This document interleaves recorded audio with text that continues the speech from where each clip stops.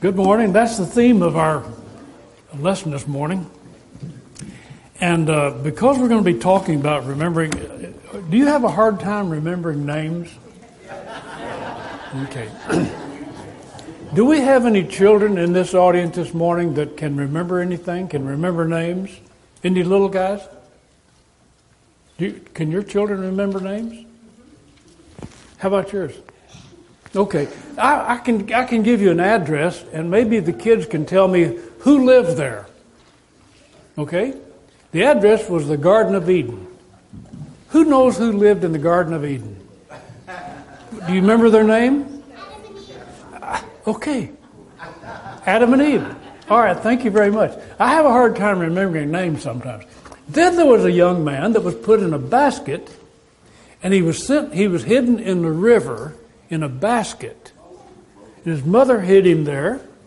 And then the queen of one of the daughters of Pharaoh came and found this little guy in the basket and rescued him and brought him so that he could be taken care of by his own mother. What was this little guy's name? Do anybody remember? What was the name of the little guy in the basket? Moses, was it? Well, thank you. Yeah, that's a good thing to do, to remember these things, because it's kind of hard sometimes to remember names. I know that. I see somebody that I haven't seen in a long time, and I have a hard time remembering them. This thief asked Jesus on the cross, "Remember me." Memory is an intriguing subject. We've all experienced the need to use devices to help remind us of things. You don't see it much anymore, but you used to see people with strings around their fingers. Did anybody remember seeing that? Somebody with a string around their finger? Some people carry objects in their pocket or in their purse to remind them.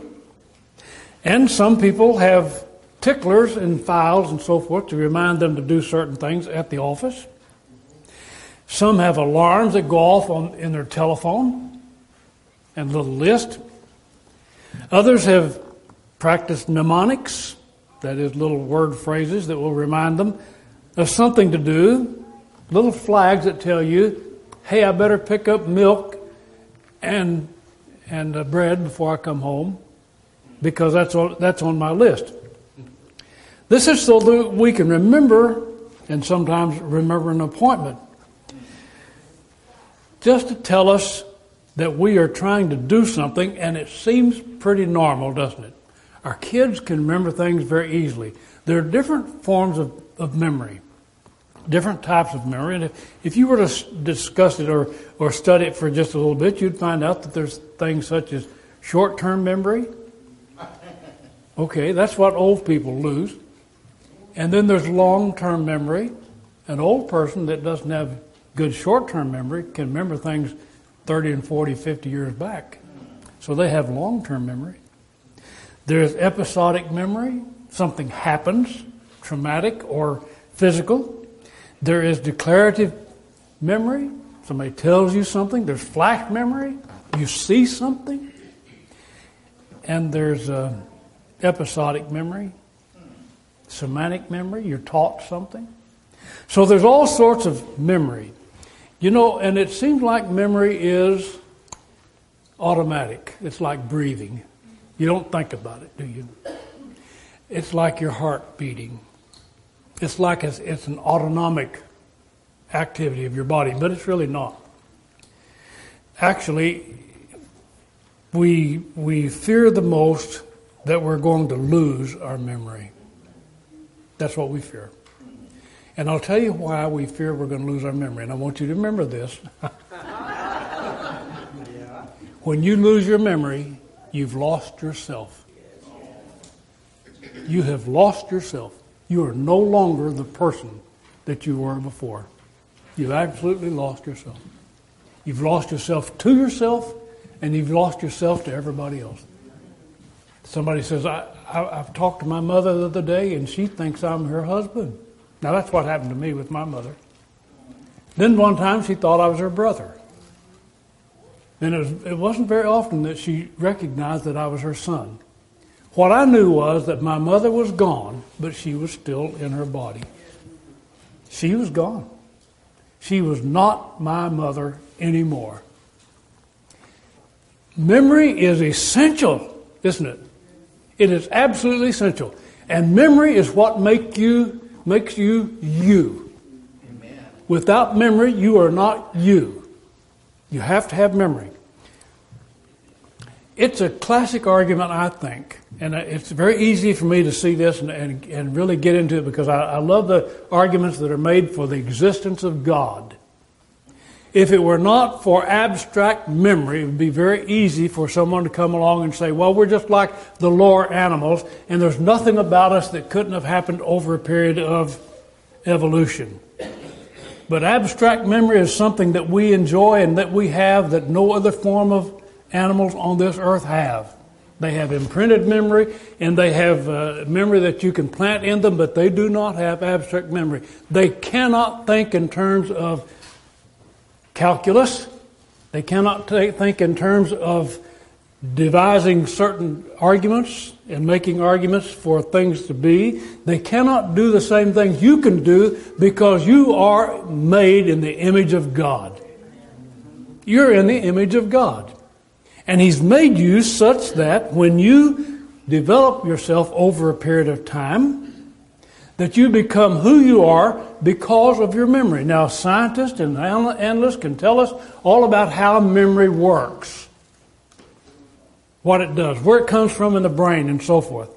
But they cannot explain the fact that it's here without recognizing the fact that God gave it to us. He made us in His image. We are in God's image, and we are developed as human beings with abstract memory without having to be patterned. We're there. Now let's look at the thief. What was the thief asking Jesus to do? What did he say? Remember me. He was asking Jesus to do something that seemed fairly normal and natural, doesn't it? Let me tell you what was going on. The thief was a common criminal, but he must have been a felon of some degree that had to call forth for capital punishment. They didn't just cut his hand off or his foot off or poke his eye out. This guy was a repeater. So they were going to kill him. They were going to put him on the cross. Now, the Romans used that form of execution in order to teach lessons to people. Sometimes when they came into a city and conquered it or another nation, they would line the streets, their roads, with people crucified on either side. Now, these people were tied on the cross, straps, leather straps. And their feet were tied, and they had a little peg in the middle that they could kind of sit on. And they were left there in order to deteriorate physically. In all likelihood, that's what the two thieves were like. They were not nailed to the cross. Why they nailed Jesus to the cross? They nailed him. They put iron spikes through his hands and through his feet and fastened him to the cross. The thieves, in all likelihood, were not affixed like that. But here was Jesus in the midst of that kind of agony. Now, what had happened? In the last 24 hours before this, Jesus had been betrayed by one of his closest friends. Gone and betrayed him to the authorities and lied about him and sold him out. All of his apostles had departed from him and left him there by himself. He had been taken before the magistrates of the Jewish nation. Now, if you wonder what kind of power the Jewish nation had, you need to think in terms of the Catholic Church in the Latin countries, and especially the Catholic Church before the Protestant movement. The Catholic Church used to appoint kings in countries. These people were that sort of power. The Jews, the elders, and the high priest, these men were authoritative in their country. In all the world, they were recognized as this type of authority. So what had happened was they took Jesus and they made false statements about him of the most obscene type. They said, This man has blasphemed. Now that was the one crime, one of the major crimes, that called forth the death penalty. They said, he has blasphemed. So they made a false charge. Then they began to ask him questions. They said, well, you're going to tear down the temple and build it again in 3 days. And he, of course, he had talked about the building of his body. He was going to tear his body down, and he would rebuild it in 3 days. But they had made that accusation to him. These men had despitefully used him and they'd abused him. Then they turned him over to the authorities, the political authorities, turned him over to Pilate, and Pilate began to examine him, and he examined him rather roughly. Now think of this. Here Jesus is, and he's standing all by himself, and all of his friends have departed from him, and somebody comes along, taps him on the shoulder, and says, now when this happened, I want you to remember me. Here he is in the midst of the greatest crisis that this world has ever or will ever see again. And somebody's tapping him on the shoulder and saying, hey, when you get through this, remember me. Can you imagine? Well, they beat him. They stripped off the cloak from his back and they beat him. Blooded his back. And then they abused him. They humiliated him. They tried to embarrass him. They cast all sorts of accusations against him. Danced around him, smacked him with a false reed, planted a crown of thorns and pressed it down on his brow and made that bleed. Here is Jesus fighting for his life, struggling for his life and for yours. And the devil has gathered all the forces he can, all the powers of darkness, and it's resting right upon the shoulders of Jesus Christ. And the devil is trying to get him to do what? Say one evil word. Just say one evil word. Just think one evil thought. Just do something that is not right in the sight of God, and it's all over with. I'll give you my kingdom, but you won't get yours. All the powers of the devil was visited upon Jesus, and then they nailed his hands to the cross. He was in extreme pain. He asked for something to drink, and they gave him vinegar on a sponge and stuck it up in his mouth. And the devil's got a stranglehold on him, and he's trying to drag him down into the darkness of the blackness of hell and destroy him. And here the thief was, and all of a sudden what he said was, hey, maybe there's something with this guy. And so while Jesus is in the midst of this type of struggle, the thief says, hey, remember me when you come into your kingdom. When you get on top of this thing, remember me. I'll tell you what, friends. Jesus, he did. He said, I will remember you. It's just hard for me to imagine that Jesus was able to turn to this man and say, okay, and he gave him some words of comfort. Gave him some words of comfort when Jesus is fighting the powers of evil all by himself. And the man says, hey, think about me. Think about me. Boy, I don't know what the thief was thinking.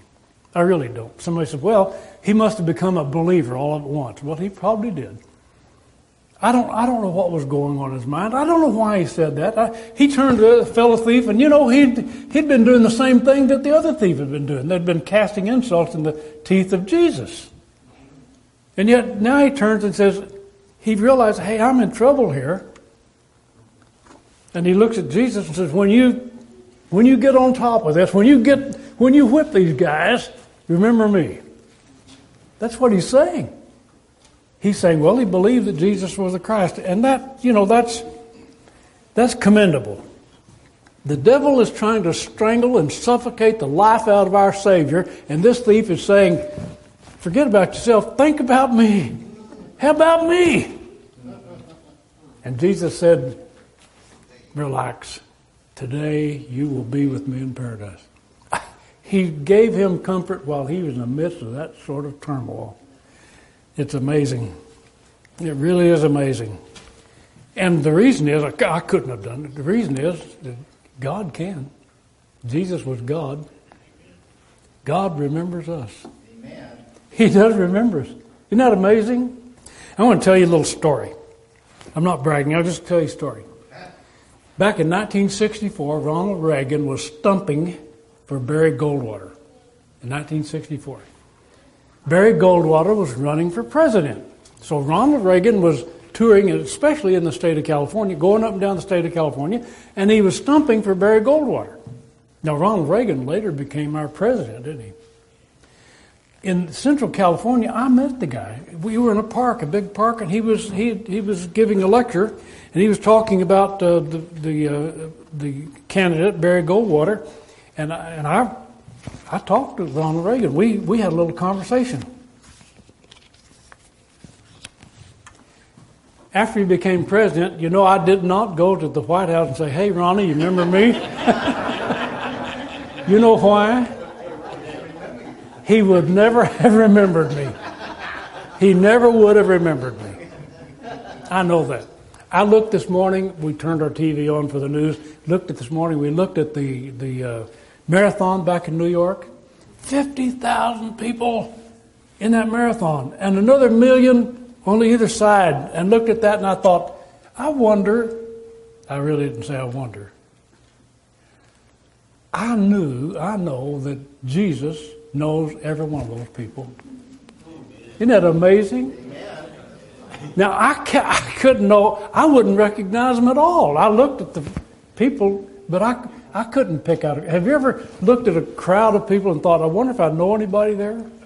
Recognize anybody? You know what? Jesus does. Isn't that amazing? You say, well, show me a scripture that says that he knows me personally. He could pick me out of a 50,000 crowd of people. Okay. Luke chapter 12, verse 6 and 7. Are not 5 sparrows, that's a bird, a little bird, 5 sparrows sold for 2 farthings, not one of them is forgotten before God. Wow. Now, God can do that. I can't do that. You can't do that. Nobody can do that. He says, for even the very hairs of your head are all numbered. Fear not, therefore, you are of more value than many sparrows. God remembers you. He remembers when you were baptized into Jesus Christ. He remembers the day it happened. I remember the day that John F. Kennedy was shot. I remember certain things that are episodic memory. Certain things, and you do too. But you know what? Jesus remembers every single thing that's happened in your life. Amen. He really does. And because I can say that because in John chapter 10 at verse 14, he says, I'm the good shepherd and I know my sheep. And I'm known of them. I know my sheep. Have you ever seen a herd of sheep? On the fields, on the plateaus out in Wyoming, they have sheep, herds of sheep, thousands of them. Thousands of them.